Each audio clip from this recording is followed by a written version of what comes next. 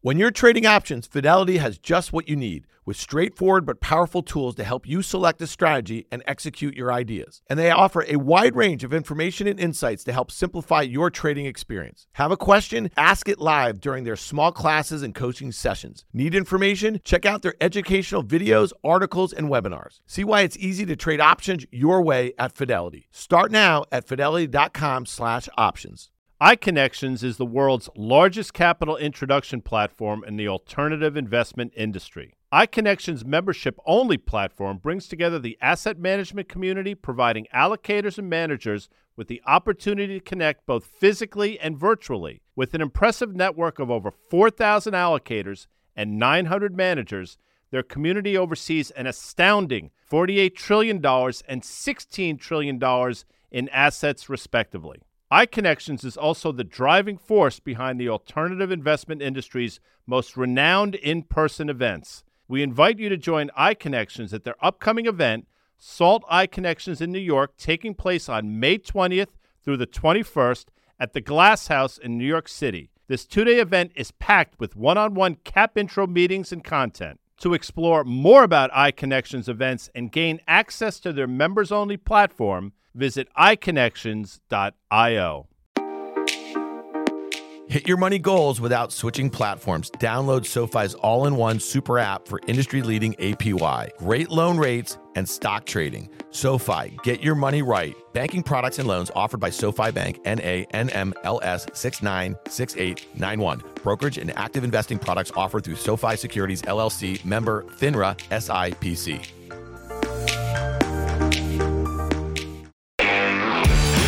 Welcome to the On the Tape podcast. I'm Dan Nathan, joined as always by Guy Adami. Liz Young, EY from SoFi, will be back with us later in the week. She must have had a super Sunday night. Guy, how was your Sunday night? Well, yo ma to you as well. Yeah. Sunday night was great. I thought the highlight of the evening, for me at least, was that Dunkin' Donuts commercial with Ben Affleck and Matt Damon and Tom. It was best commercial I've seen in years. I mean, tremendous. Really? All right. So that's like the equivalent of a dad joke right there coming from Guy Adami. I found it kind of nauseating. I found all the commercials a bit annoying. I thought Microsoft's Copilot ad, and I can't remember the last time I thought a Microsoft ad was kind of cool, but that one was okay. Honestly, I wouldn't be able to tell. I mean, I know we're off the rails here early. I wouldn't be able to tell you what that was. That's fine. I mean, the entertainment value. I mean, there goes Babe Ruth. I mean, stop it, Ben Affleck. You are a genius. Yeah. Anyway, please. Back to you. He is a genius. All right, we got a lot to do here. Big week. There's still some earnings, plenty of earnings to talk about. We have CPI tomorrow. We'll talk a little bit about how the markets have traded in and around that over the last 6 months or so. You and Danny had a great conversation with Luke Gromen that dropped on Friday on the Tape podcast, and we're going to cover a little bit of that conversation because since he was last on with you guys in October,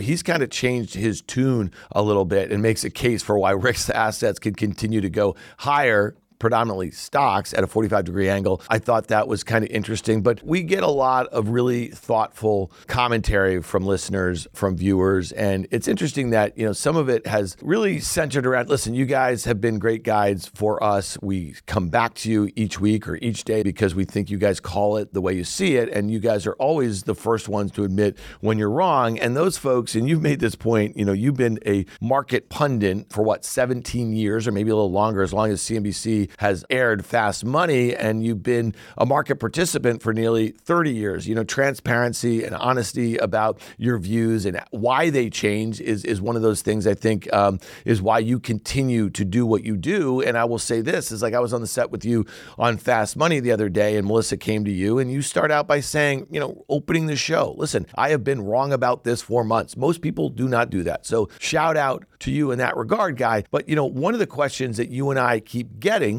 is from some people, when will you guys kind of change your tune about the broad market? I think our regular listeners, our regular viewers know that there's a lot of nuance in our commentary, right? And we often are very bullish on some sectors or individual names. If we're just kind of a moth to flame to the stuff that most of the consensus is bullish on, then you want to paint us as like counter trend sort of folks or contrarians or whatever. That's fine. But if you watch and listen to what we're doing every day, I think there's more nuance. So Guy, talk to me a little bit about that, because just again, a lot of the commentary that we're hearing back from people is centered around those sorts of ideas. Yeah, it's all fair. I mean, in changing your tune, if the fundamentals suggested it, I would absolutely change my tune and acknowledge it. Maybe things are not as dire or things are not sort of aimed in the direction that I thought they were aimed in. But quite frankly, I look around and see things continuing, at least through the lens that I look at, deteriorating. Now, the only thing that's not, obviously, is the S&P 500, and that's the lens with which everybody looks through. And I totally understand that. And quite frankly, if you're long stocks and if you're making money being long stocks, the reasons why they're going higher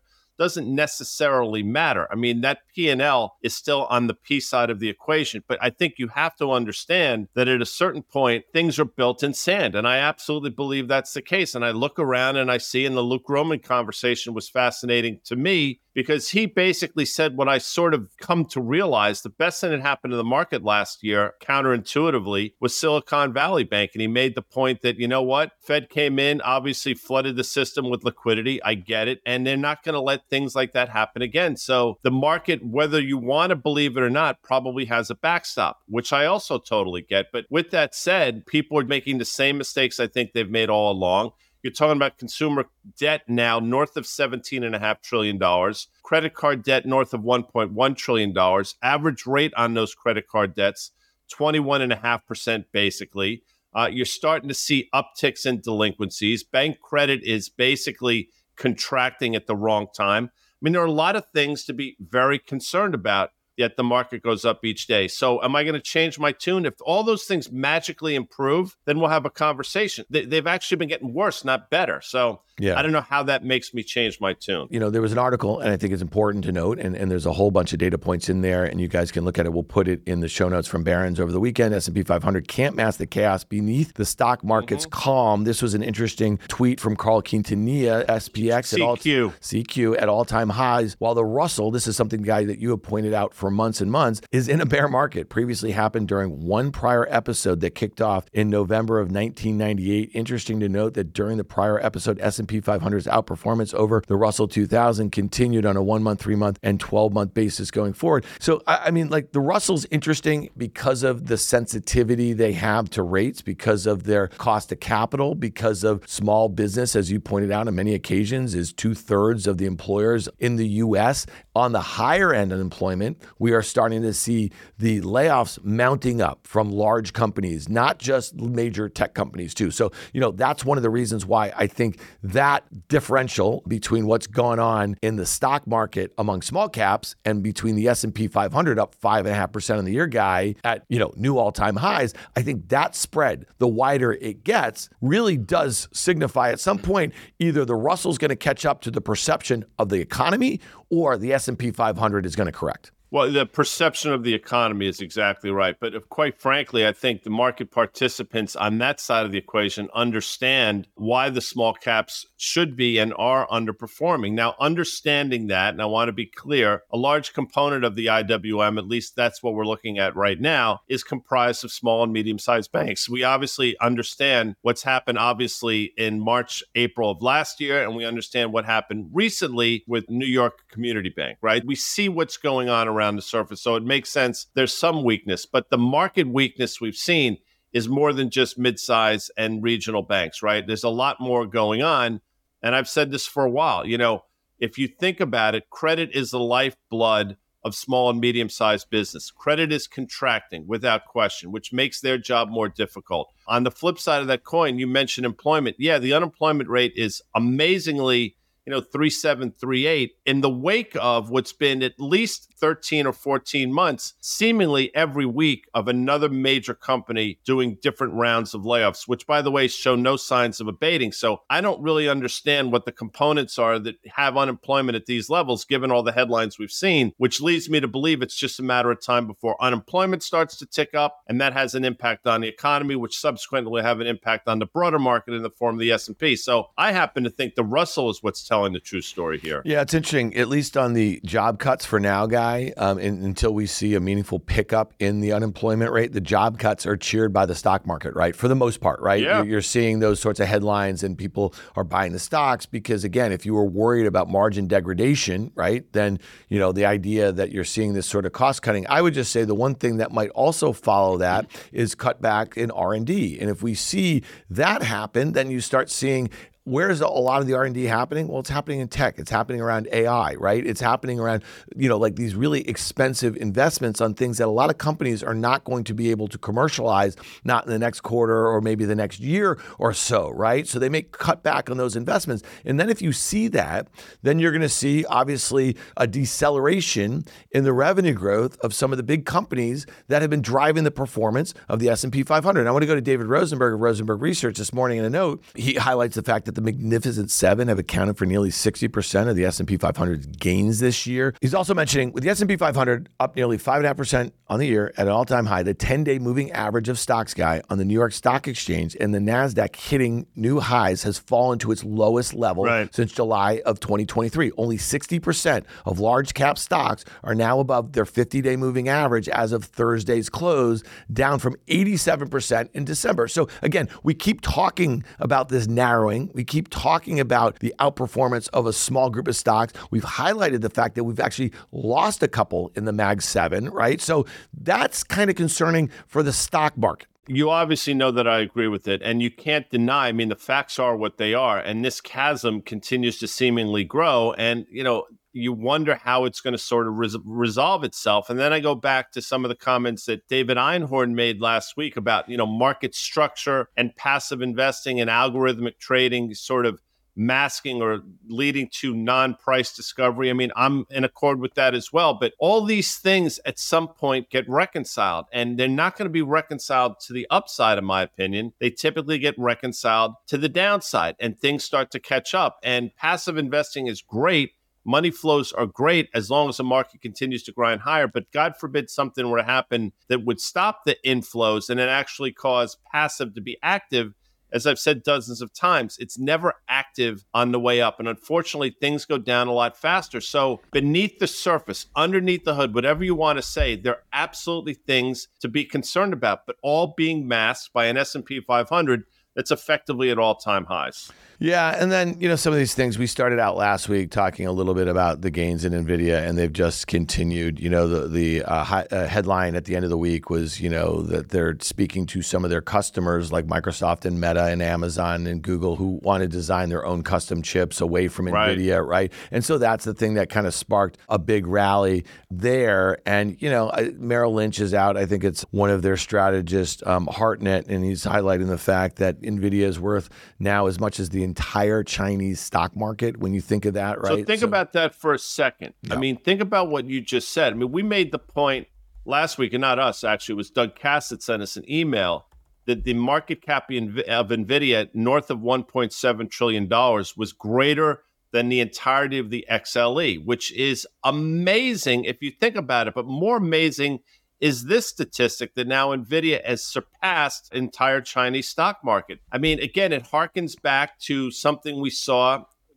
Dan? I want to say 25 or 26 years ago when people were seemingly rallying around a handful of names that were groundbreaking and life-changing, and they were great companies, but bid up to valuations that made zero sense. Yeah, and to highlight that, our friend Peter Bookvar from Bleakley Advisors, and who writes the book report that we read every day, so check that out. He sent us a tweet yesterday, and he was quote tweeting somebody. It was a Cisco 2000 versus NVIDIA 2024, the laws of parabola in play, and so he was just kind of showing the what happened to Cisco on its path to its highs, and then obviously how it corrected. You could make the argument that NVIDIA is a very different stock, but the sentiment is very similar. But Peter's comment was, one, the backbone at the time of the fledgling massive growth phase of the internet, the other, the backbone of the massive growth phase of generative large language models and AI. Similar themes, which is what you just alluded to. But the one thing that I think is most dangerous is that we just talked about NVIDIA being at $1.8 trillion in market cap. It has gained 50% since its lows a little over a month ago. It has gained $900 billion in market cap. This aggression cannot stand, man. And that is obviously a quote from the dude. I mean, it just cannot. And, I had a comment. I don't look at my comments on Twitter or, Threads too frequently. And somebody tweeted at me or threaded at me. I think it was on Threads or something. He's like, dude, I made a comment last week on Fast Money. I'm like, this stock could crash. I mean, this stock could be down 15, 20% in a clip when they report next week on February 21st. You cannot go up like this. This is a mania in and of itself, guy, without the potential for something really bad happening. And this guy, I don't know who he is, but he's just saying, you sound like somebody on Fox Business and calling for doom or this and that, or whatever. I mean, does that make sense to you? Because it has crashed up. So why couldn't it crash down? And I'm not calling for it. It's interesting you say that. And we've made this point many times, but we'll make it again here. Panic is associated with moves to the downside, which I totally understand. Panic selling. You never hear the term panic buying because, it's not intuitive to people. Like, how can you be a panic buyer? But quite frankly, to your point, and that math suggests exactly that has been happening. It's been panic buying to the upside because, God forbid, money managers or hedge funds or institutions or whomever are not involved in the name. That creates career risk. So you absolutely see panic buying. So it doesn't resonate with people, I understand. And I understand the want for things just to go up in perpetuity. But we've learned the hard way over many years that that's not the case. And every stock, again, it's a great company. We've never said anything negative about NVIDIA, the company, at all. What we've mentioned a number of times, mostly incorrectly on my end, but correctly sometimes, is that the valuations just don't make a whole hell of a lot of sense. And, again, you're talking about a company that may do, and this is an emphasize, I'm rounding up, they may do $100 billion worth of revenue next year, which makes them, Dan, traded close to almost 18 times revenue, which is a staggering number in that industry. Now, people will say they'll continue to grow into it. It takes tremendous, just to keep up that pace. Talk about history repeating itself. Again, an amazing company, but it harkens back to Scott McNealy, the CEO of Sun Microsystems. They were the darlings, one of the many darlings of the dot-com bubble. And, he did the math for folks out there in terms of the valuation that his stock was trading at. We'll put it in the show notes, but he basically said at 10 times revenue, to give you a 10-year payback, I have to pay you 100% of revenues for 10 straight years in dividends. That assumes I can get that by my shareholders. That assumes I have zero cost of goods sold, which is very hard for a computer company. That assumes zero expenses, which is really hard with 39,000 employees. It assumes I pay no taxes, et cetera, et cetera. So the assumptions around that growth are preposterous. Now, nobody wants to hear it right now because the stock goes up every day. Unfortunately, people will start to talk about it if they change their tune to the downside. Yeah, it's also interesting that you bring that up. Sun Microsystems was also like this really integral part of the build out of the internet, right? So what did they do? They made servers that powered all these companies that were doing this digital transformation towards the internet. That was going to be the start of e-commerce, of all sorts of things, right? Like that were going to happen over decades. I mean, that's really like much of the case that you're hearing about NVIDIA too. But we also highlighted last week the fact that Sun Micro at the time was involved in vendor financing, right? So they were actually giving startups capital to come back and buy their servers, right? To kind of grow their businesses. And when things slowed down, and eventually we obviously had a recession, and all of those startups went out of business, Sun Microsystems, I think, lost at least 80% of their value or so from its highs in 2000. So that's a good point of reference there, Guy. With CME Group's micro-sized futures and options, you can access the same transparency and liquidity of the benchmark contracts with less upfront financial commitment. Diversify your portfolio and manage your exposure with the flexibility of CME Group micro contracts in crypto, metals, FX, energy, and equity indices. Learn more about what adding futures can do for you at cmegroup.com/micros.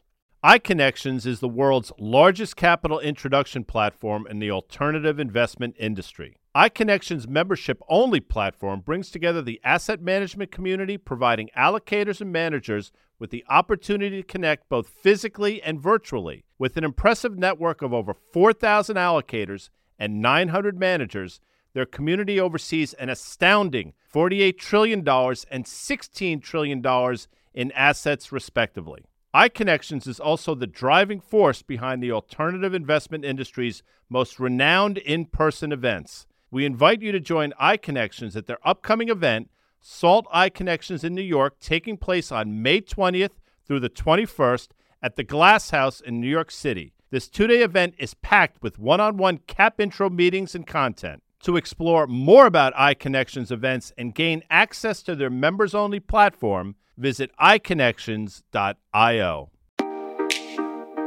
SoFi, the all-in-one super app for banking, borrowing, and investing. Earn industry-leading APY, get great loan rates, and trade stocks. SoFi, get your money right. Banking products and loans offered by SoFi Bank N.A., NMLS 696891. Brokerage and active investing products offered through SoFi Securities, LLC, member FINRA SIPC.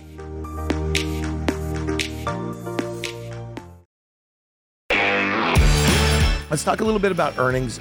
Even last week, we're seeing some of these big gaps to new all-time highs, when companies were beating. There were some on the other side. We highlighted a little bit, I think, during market call. Companies like Air Products and stuff, when they disappointed, they got hit pretty hard. Snap, I think, lost 40% of its value at one point. So, Danny's been talking about this a lot on the pod. We're probably going into a much harder macro period where it's going to become more of a stock picker's market, and things that are beating and raising are going up a lot, and things that are missing and guiding down are going down a lot. But that also increases, like when I see that sort of dispersion guy and I see like this increased volatility on those measures, it does get my antennas up, especially when we have a VIX as low as it is. We have complacency readings really high. We have the fear greed index. It's kind of pointing into that kind of overdrive sort of period. We have this yields that have risen. The 10-year guy is just below 417 as we speak. I think you and I both thought if we were going to go from 3.8 in the 10-year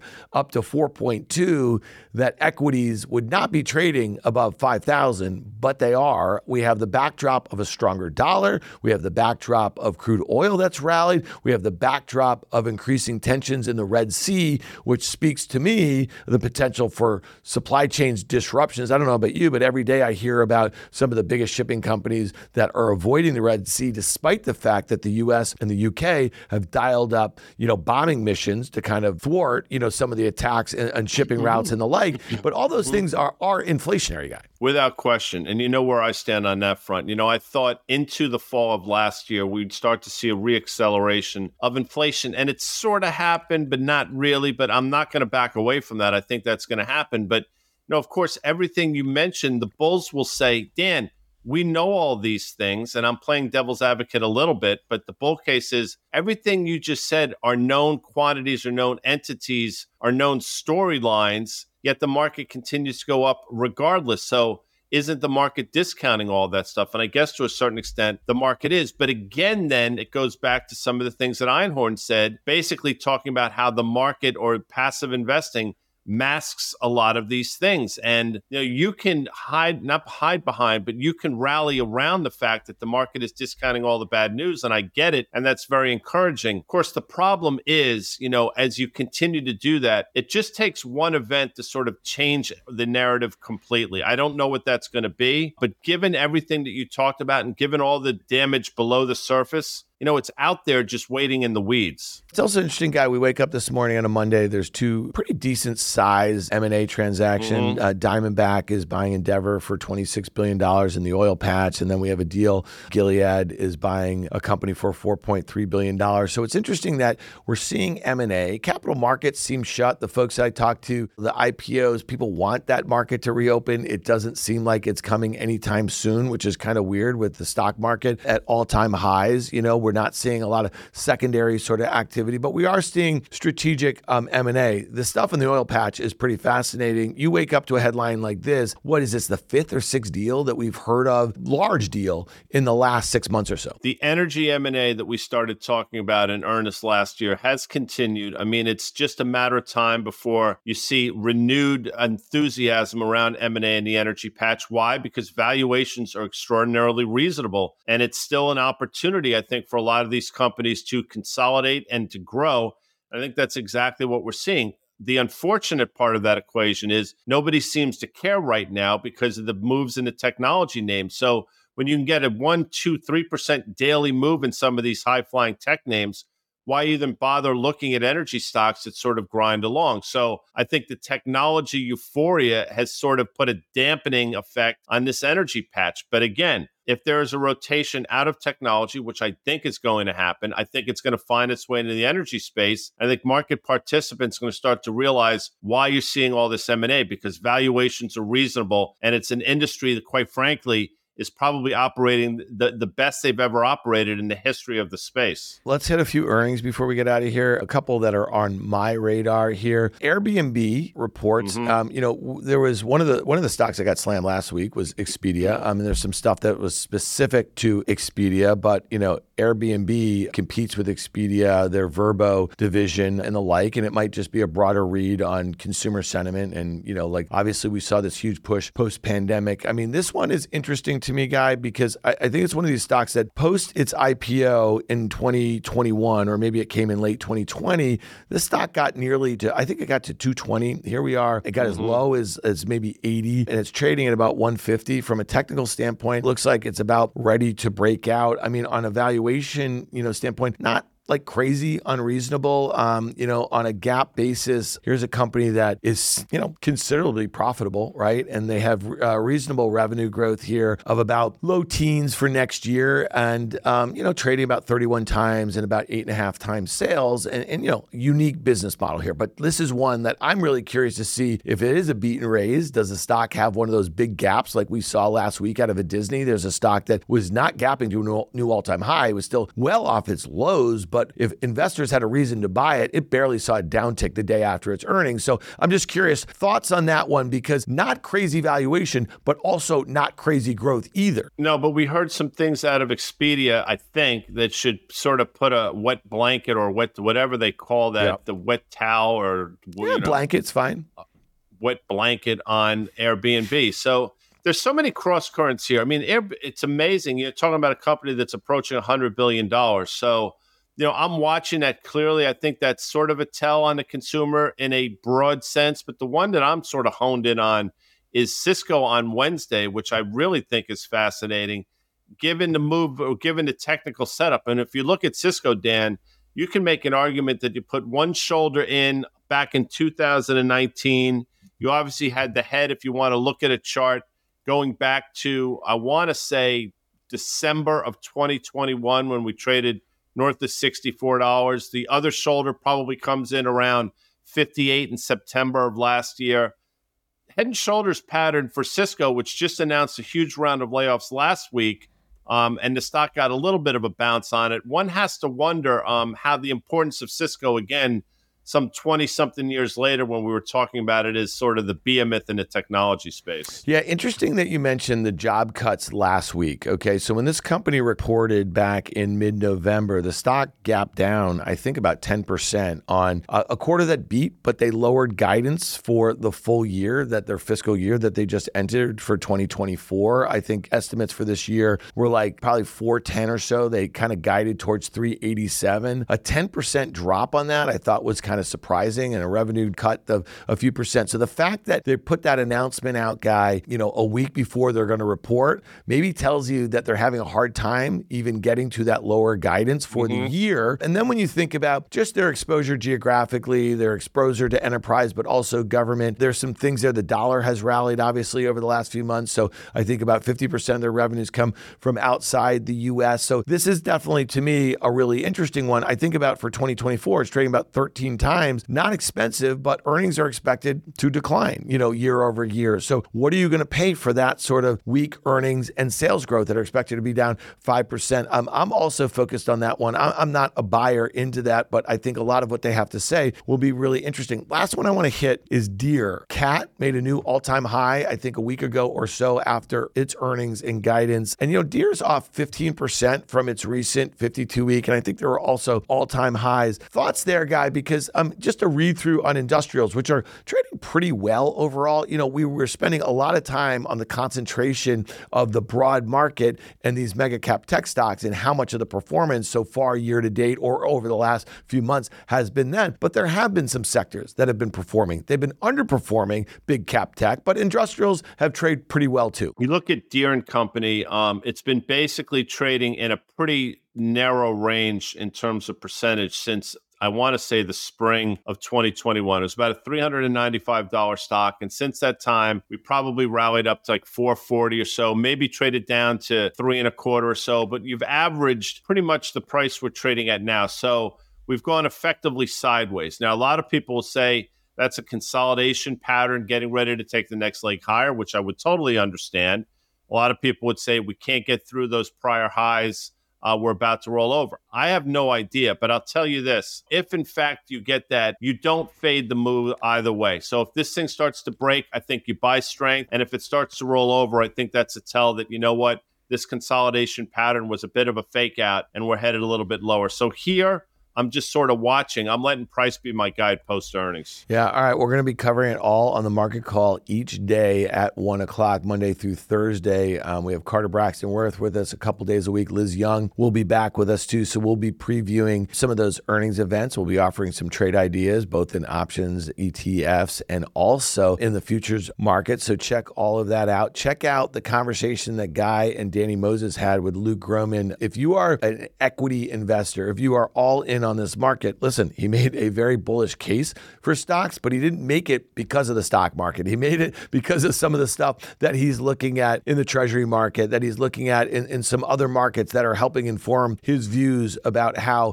equity prices could continue to inflate. And I think that's an important conversation. And, for us, Guy, you use this term all the time. You don't want to be dogmatic. You and I, as kind of market pundits, let's say, when we put that hat on right now, one of the reasons that we're doing what we're doing is we're trying to point out where the consensus could be wrong, right? And so right now, the consensus is getting fairly euphoric. Why do we talk about NVIDIA each day? Not too different about why we talked about Tesla each day until it broke, recently, is to highlight the point that when these stories change, they really can fall off. And then they have the potential to help snowball, some of the other similar sorts of stories. And so we're not your hedge fund manager. We're not your broker or your investment advisor. We're just trying to kind of give some alternative sorts of views about how things can go the other way. And you made this point, Guy. There were numerous times in 2022, despite the fact that we were very bearish on the market heading into that year, and we remained so, there were times that we turned, and you and I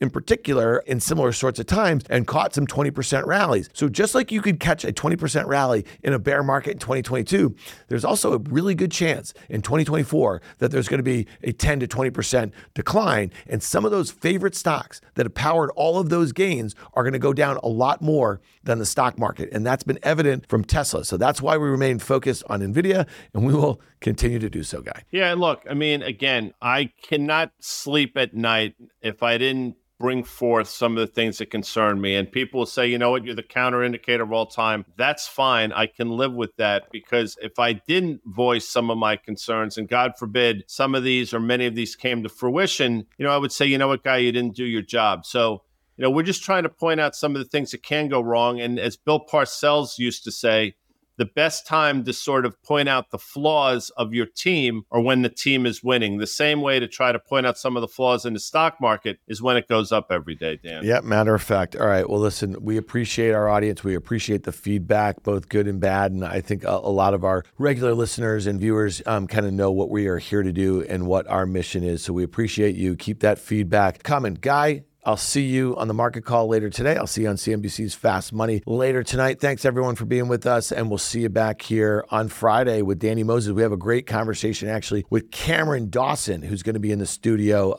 with us, and we're going to break a whole host of things down, so check it out. Thanks again to our presenting sponsors, CME Group, iConnections, FactSet, and SoFi. If you like what you heard, make sure you hit follow and leave us a review. It helps other people find the show, and we also want to hear from you. Email us at contact@riskreversal.com. Derivatives are not suitable for all investors and involve the risk of losing more than the amount originally deposited and any profit you might have made. This communication is not a recommendation or offer to buy, sell, or retain any specific investment or service.